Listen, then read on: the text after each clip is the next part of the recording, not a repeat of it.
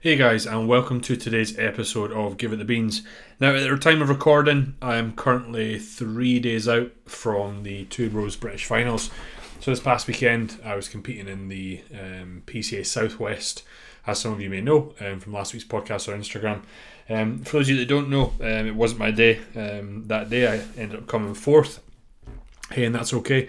That is bodybuilding after all. You could show up 1 week and things could go your way. You could show up the next week and they don't. And you just have to take it on the chin, and then you have to move on. For myself, having a show sort of 7 days after, and then another show 6 days after that.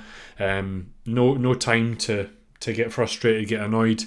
I always say when it comes to placings and whatnot, you have no control over who shows up, on what the judges want, and anything else in between that we've spoke of on previous podcasts, like bodybuilding politics or whatnot. So for that and that reason, I kind of just accepted it and thought, right, what can I do to be a little bit better for the finals? And that involved hitting a new low as of the Wednesday, which was the day before the carb up. So from the regional, the first regional where I wasn't lean enough, admittedly, I was 105.5 as a low, and then I think I hit 102.8 on Friday there. On Wednesday. So almost 3 kilos off, and visibly a lot tighter than I was. So I know this is the best I've ever looked, and ultimately that's all you can control. I feel like this past Sunday was the best I've ever looked, and I'm going to go into this Sunday again a little bit sharper than that, and that's what bodybuilding's all about: presenting the best that you can be, and the rest isn't up to you. So today's podcast topic I'm actually going to discuss, because it'll be coming up for me, is sort of training post kind of diet phase, post shoot, post show, however you want to call it, or post extremity dieting. Mostly because it's a topic that is probably largely not argued over, but there's many different opinions out there. So I thought, you know what, I'm going to give you my 2 cents. Take from it what you like, and if you are coming to the end of a dieting phase, hopefully you can implement some of these. Hopefully it might shed some light on the reasons why we'd suggest doing stuff and why maybe perhaps not to do other things. But for those of you who haven't dieted before, in the later stages of extremity dieting, it's no secret that we can kind of lose our love for training. It's mainly due to the fact that if you're like me and you listen to this podcast, you probably love getting stronger. You probably value that, and as you're nearing the end of a prep, unless you're assisted, such as myself, your strength's probably nowhere near as high as it was during your off-season / gaining phase. And that being said, even being assisted, my push movements will tend to drop that little bit more. And some of the enjoyment that we kind of get from training is that ability to get stronger. So when you're in the gym and you physically can't get stronger because of constant low energy levels and fatigue and low food, the enjoyment factor can kind of go down. And this is why some people genuinely they do a show or a shoot and then they just stop. They just don't go back to training because they hate it, and then before you know it, it's 4 weeks later, they've had a ton of body fat and then they get back into it. So on the flip side of that, you may continue training because obviously it's in your routine. If this is the first time you've done it, if it is the first time you've done it, once you've completed that, and the minute you eat a bit more, you will instantaneously feel better. Your training performance will skyrocket. The enjoyment factor increases because the weight that you had on, 2 weeks before peak week, you put it on and you just it flies. You do way more reps, or it feels easy. You put a tiny little bit more load on. You kind of feel like you're getting back to your groove. Maybe not back to yourself straight away, but after 2 or 3 weeks. And of course, this is a good thing. You must. But what I want to kind of talk about today is you must be aware of the fragile state that the body's in. And ultimately, when you make a decision on when you should kind of go 100% again. So I guess that's the aim of today's podcast, shall we say. So if you have been in a deficit or dieting for, say, 16, 20 weeks, if not a little bit longer, it's no doubt that your body fat levels are extremely low. And that body fat that you once had used to, help protect your joints, ligaments, tendons, the connective tissue. That's now gone. And that, of course, is what you're aiming to do to create the desired look. But that cushion that it was provided, that protection, necessarily isn't there. Body fat itself is going to create a cushioning for connective tissue as we are moving some heavy weights. It's going to aid in supporting our joints, dispersing the load that's going through the joint, and as I said, cushioning impact of the weight that we are lifting, the forces that are going through those joints. So what this kind of means is that without this sort of cushion, shall we say, just for layman's terms, you can imagine how fragile the body is. How many people have spoken about having a constant niggle towards the end of prep? Something's always hurting, right? If you know anyone that's prepped before, they're probably always saying that. Now, what do you need to do? Well, you kind of need that body fat back, don't you, to regain the cushion support. So that should be one of your primary focuses, is to regain body fat after these sort of lengthy dieting phases. It will not only allow us to kind of get back to some heavy training again, doing the stuff we love and be able to progress, but it's essential. Like regaining body fat is essential for survival. You take some females that will kind of experience amenorrhea when they're dieting, and that's the loss of the menstrual cycle. One of the main focuses to get that back is to add body fat for hormone balance to regulate itself. So it's a requirement to have that little bit of body fat. People say, Vaughn, what if you just continue dieting to try to get leaner? You'd eventually die. There's a level of body fat that your body needs to survive, and eventually your body would just say nah. And personally, I think it wouldn't let you get to that point before you would break and just end up eating the house down. Just because the body's a master of survival, it wants to live. Simple as that. So one thing that you may have sort of, I guess, heard as well at the same time as the body being in this fragile state is a huge buildup of neural fatigue. And a lot of people they hear that and they go, right, well, what the fuck does that mean? So if we think about the nervous system, right, we have signals running from our brain down the spinal cord through a nerve to a muscle, right, and that nerve innervates the muscle and it helps it contract. So when we talk about neural fatigue, we're referring to the signals that are like going to these muscles. And when we experience this neural fatigue, these signals, they're not going to fire quite as quick or as strong as they usually do. Now, ultimately, that's going to affect performance, exercise, and ultimately muscle function, your ability to produce force, and the speed at which you can do so. So what does that result in? It results in a loss of performance, rock bottom energy levels, and usually a flat looking physique. So on the flip side of that, when neural fatigue is low, you have a greater ability to contract muscle, higher levels of strength, and the physique's looking fuller. So towards the end of the dieting phase, we've got two scenarios here when we're thinking about the state of the body. Number one, not a lot of cushion to support the joints. Number two, high neural fatigue. So when you kind of put these factors together, you could see why that if you went in all guns blazing with your training and try to put PBs on and whatnot, it might not be the wisest idea.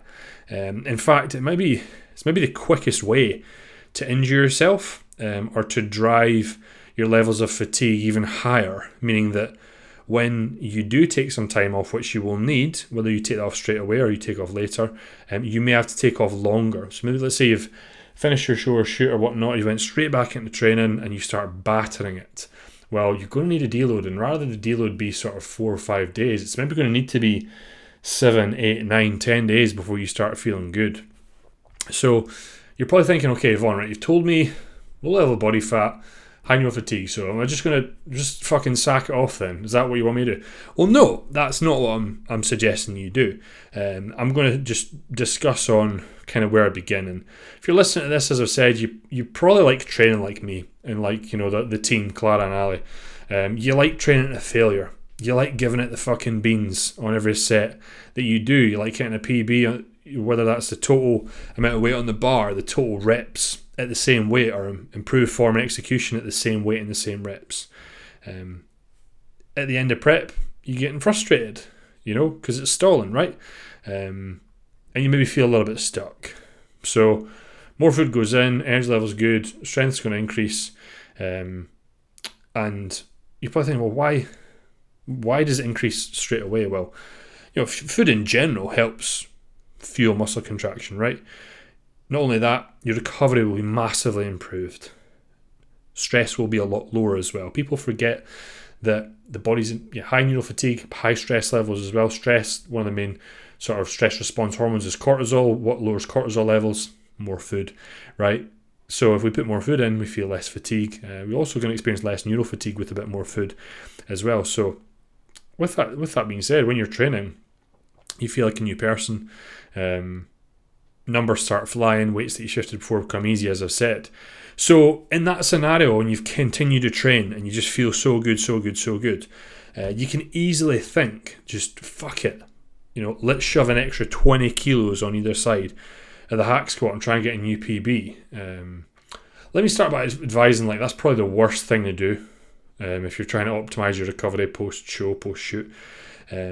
Instead, what I'd suggest you do is add a smaller amount of weight, in fact, and focus more on kind of progression or an execution. The usual failure point you would go to in your off-season, your body is just, it's not ready for that yet. Your central nervous system can't handle it, your joints can't handle it. So you must respect that, otherwise you're quickly going to dig yourself a hole.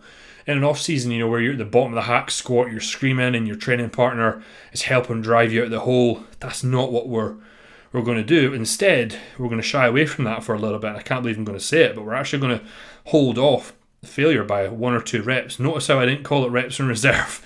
I said we're going to hold off, right? Because we're intentionally making sure we're not listening at levels of fatigue for a very short period. We're not going to follow that training method for a long time.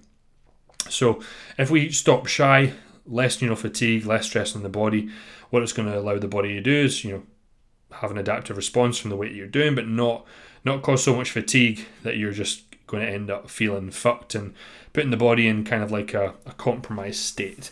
So instead, what I would focus on, right, is you're thinking, right, I'm feeling good. I'd say for the first 2 weeks post-show, I kind of urge all my clients to relearn some of the movements. Now, I'm not meaning that they've necessarily forgotten the movements that they were once doing.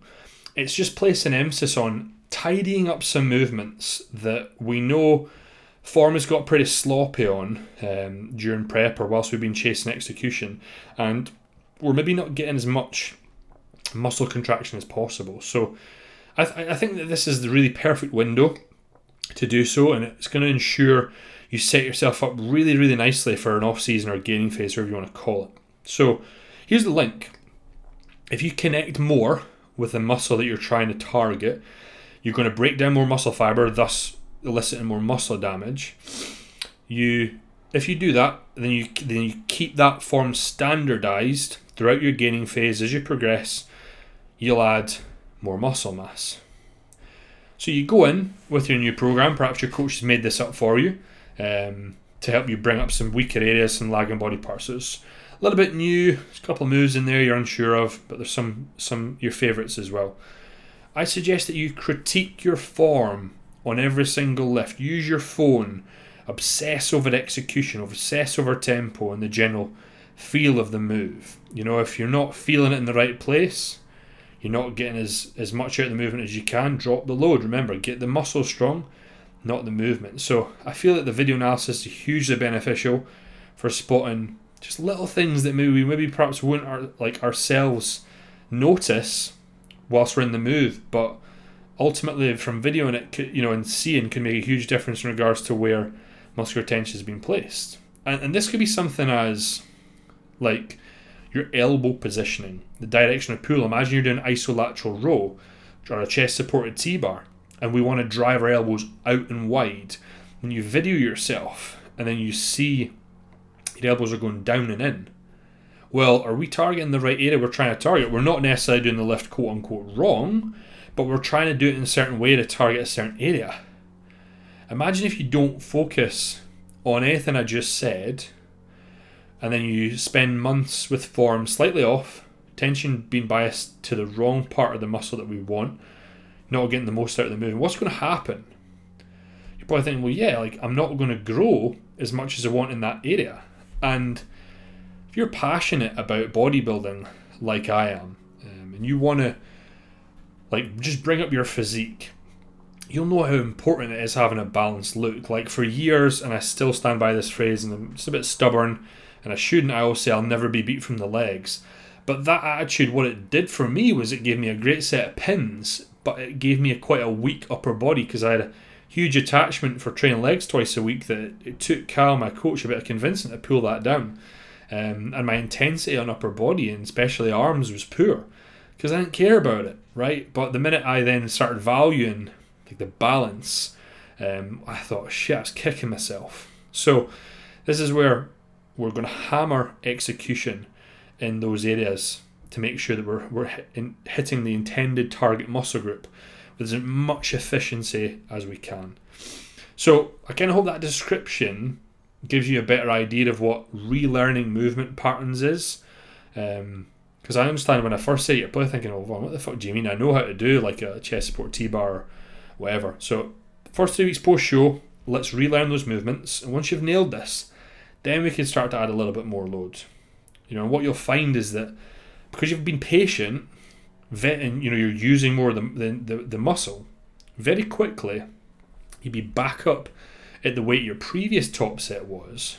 But not only that, you'll be feeling it way more in the area that you want, and you're going to surpass that pretty quick, getting more at the movement. So scenario by which you will be stronger, feel it more in the intended muscle. That sounds like a fucking good idea to me, doesn't it? Opposed to, I guess we should discuss the opposite scenario, right? By which you start by going in, fucking all guns blazing, as much weight as you can. And listen, the reason I can talk about this is because I've done it. I've been that prick. And I've learned from those mistakes, and I've gotten injured and had to take time off. This is why I speak from experience and saying, well, don't do some of the stupid stuff that I've done. So anyway, back to the start. You put as much weight as you can on the bar. You don't focus on form and execution. You just fucking move up and down. The move very, very quickly becomes about momentum. And if anything else, you feel less and less where you want to. Take, for example, the 45-degree hack squat at Pure Gym. One of the heaviest fucking knee breakers of the world. What I used to do was much lower as I could on the bar and used to bounce out the bottom. I remember doing it when I was post-diet 2018, 2019. And my knees were so sore for the whole time I used that hack squat. It was only when I started slowing it down, dropping the load, adding a bit of body fat, did they get a little bit less sore. But in fact, actually, even when I regained body fat, because my form was so awful, the sore knees persisted for months. And it was really after when I kind of put my ego in check and said, nah, I need to drop the load and focus on form and execution. 3 second down on the way, 3 second eccentric on the way down. Did my knees get a little bit better? And ultimately got way better when I stopped fucking using that hack squat at Pure Gym, or any sort of commercial gym. They're usually matrix and they're fucking terrible. Whereas other brands such as Cybex, Atlantis, Watson, those sort of hacks are probably the most forgiving on the knee because the angle, but also just how they're designed as well. But anyway, that was me going off on a massive tangent. But as I said, the opposite scenario is maybe perhaps you've chucked as much weight in the bar as you can, and then before you know it, you're going to be sort of, and if you kind of feeling it less and less, and you're maybe, it's starting to look a little bit sloppy after a few weeks, where's it going to be 10 weeks post-show, 15 weeks post-show? Like, that move itself is probably going to start looking like something completely different. It'll be really inefficient at stimulating the muscle you're trying to target. So you've got a scenario there by which, of how you want to approach training post diet. Whichever one you choose is up to you. What I will say is that you are going to need some time off. I fully understand the continual want and desire to train post-show, post-shoot. I still do. I do not deload straight away because usually post-show or shoot, I have like a break away with my partner, my wife, about 2 or 3 weeks after the show. Hotel, a couple of nights somewhere for us to chill out, and that's when I usually take the deload. So I usually keep training. But for yourself, it's maybe all your life has been, all you've known for the past 16, 20 weeks, probably longer. It's giving you such structure, routine that you've thrived on. You've maybe become the most efficient in your work, around the house. You just get shit done. You're productive on prep. But what you need to understand is that training obviously has been fantastic, but because of what I described earlier on the podcast, you need to understand that you're going to need to allow the body some time to recover, and that's going to come from some time away from training, and some period, like a period of time where there's not a whole lot of stress on the body. And this could be itself a strategic deload, by which you take a full sort of 5-7 days off with minimal activity, a large amount of focus on food, rest and recovery, minimal steps, 8, 9, 10 hours of sleep a night, etc., etc. Massages, Epsom salt baths, etc., and whatnot. Or it could be a couple of weeks of devolume sessions, by which your training intensity is less, alongside the weight you are moving. Personally, I find those sessions rather tedious and boring, because I like getting after it in the gym. Therefore, I'll always opt for the sort of the former, where we take a solid 5-7 days off completely from training. We try and switch off from bodybuilding in that time period. I'd probably run food a bit higher in the deload. More food offsets stress, remember. That time off, along with that increase in food, it's going to allow that body to get rid of some of the fatigue it's experiencing, the stress that was on there. You no doubt get you feeling fresher. By the way, when you do come back to training, you're going to feel like Superman or Superwoman. You're just going to feel unbelievable. It's also going to allow those sort of niggles that you had, those aches that you were experiencing towards the end of prep, to recover. Muscles can recover quick, but tendons, ligaments, joints, connective tissue, they just take a little bit more time. Might allow you some time to get some treatment on that, some massage, but also a little bit of time to put on body fat and get the cushion back. So it's just being aware that time off in general is essential, whether you do it straight after the show, like you take the full 5-7 days off after the show, or a couple weeks after it. But trust me when I say your body will need it. If you're going to go hard from the get-go without a break, you're only going to increase the likelihood of being injured or compromising fatigue, and needing a bit more time off than just the 5-7 days. And if I think back to my sort of post show rebounds, I've done some hammering before, and what I found was I was still fucked, like, for the good sort of 4 weeks post show shoot. Like, I was napping all the time, going to bed early. Anytime I'd lie on the couch, I'd just fall asleep. Whereas times where I've taken it a bit easier, energy levels have been better, not been napping quite as much, sleep's been better, recovery's been good, energy's good, personality comes back quicker. That's something you need to be aware of as well. I guess that's a whole different podcast we could speak about, is when you prep, your personality goes super quick, but the minute you put a bit more food in the tank, you get a bit more carbs in the system, it's amazing how quickly that personality comes back. Like, even today, like carb loading, I kind of feel a little bit better after every time I eat. I've got the energy to talk. Sometimes, my wife's just so supportive. Sometimes we'll be out on a walk in the morning. Now she's been off this week. Usually she's away working, but I usually go for a walk on my own, and that walk, I'm saying, the majority of the day I spend not speaking to anyone, because I'm an online coach, and I train myself, apart from one day. And she was just talking, and a lot of my responses was like, yeah, yep. And it wasn't me being rude, it was like I just didn't have the energy to put in, because I usually wouldn't do that. It's when you like are finished acting and you look back and you go, holy shit, wow, that has zapped me. You don't realise how much of like an empty shell you become. That's the one thing she always says. She says, Vaughn, you're there, but you're not here. And it's like, wow, that really resonates with me. So I think that, she's for those who don't know, she's now in trimester 3. The wee man is about 81 days from arriving, and I could see her struggling now. Not struggling, I'm doing everything around the house, but she needs me back. She needs her husband back. So I've got 9 days left. So I'm kind of ready for the dieting to be done for her. But mentally, I could probably keep going for another sort of 4, 5, 6 weeks if I really wanted to. But I don't.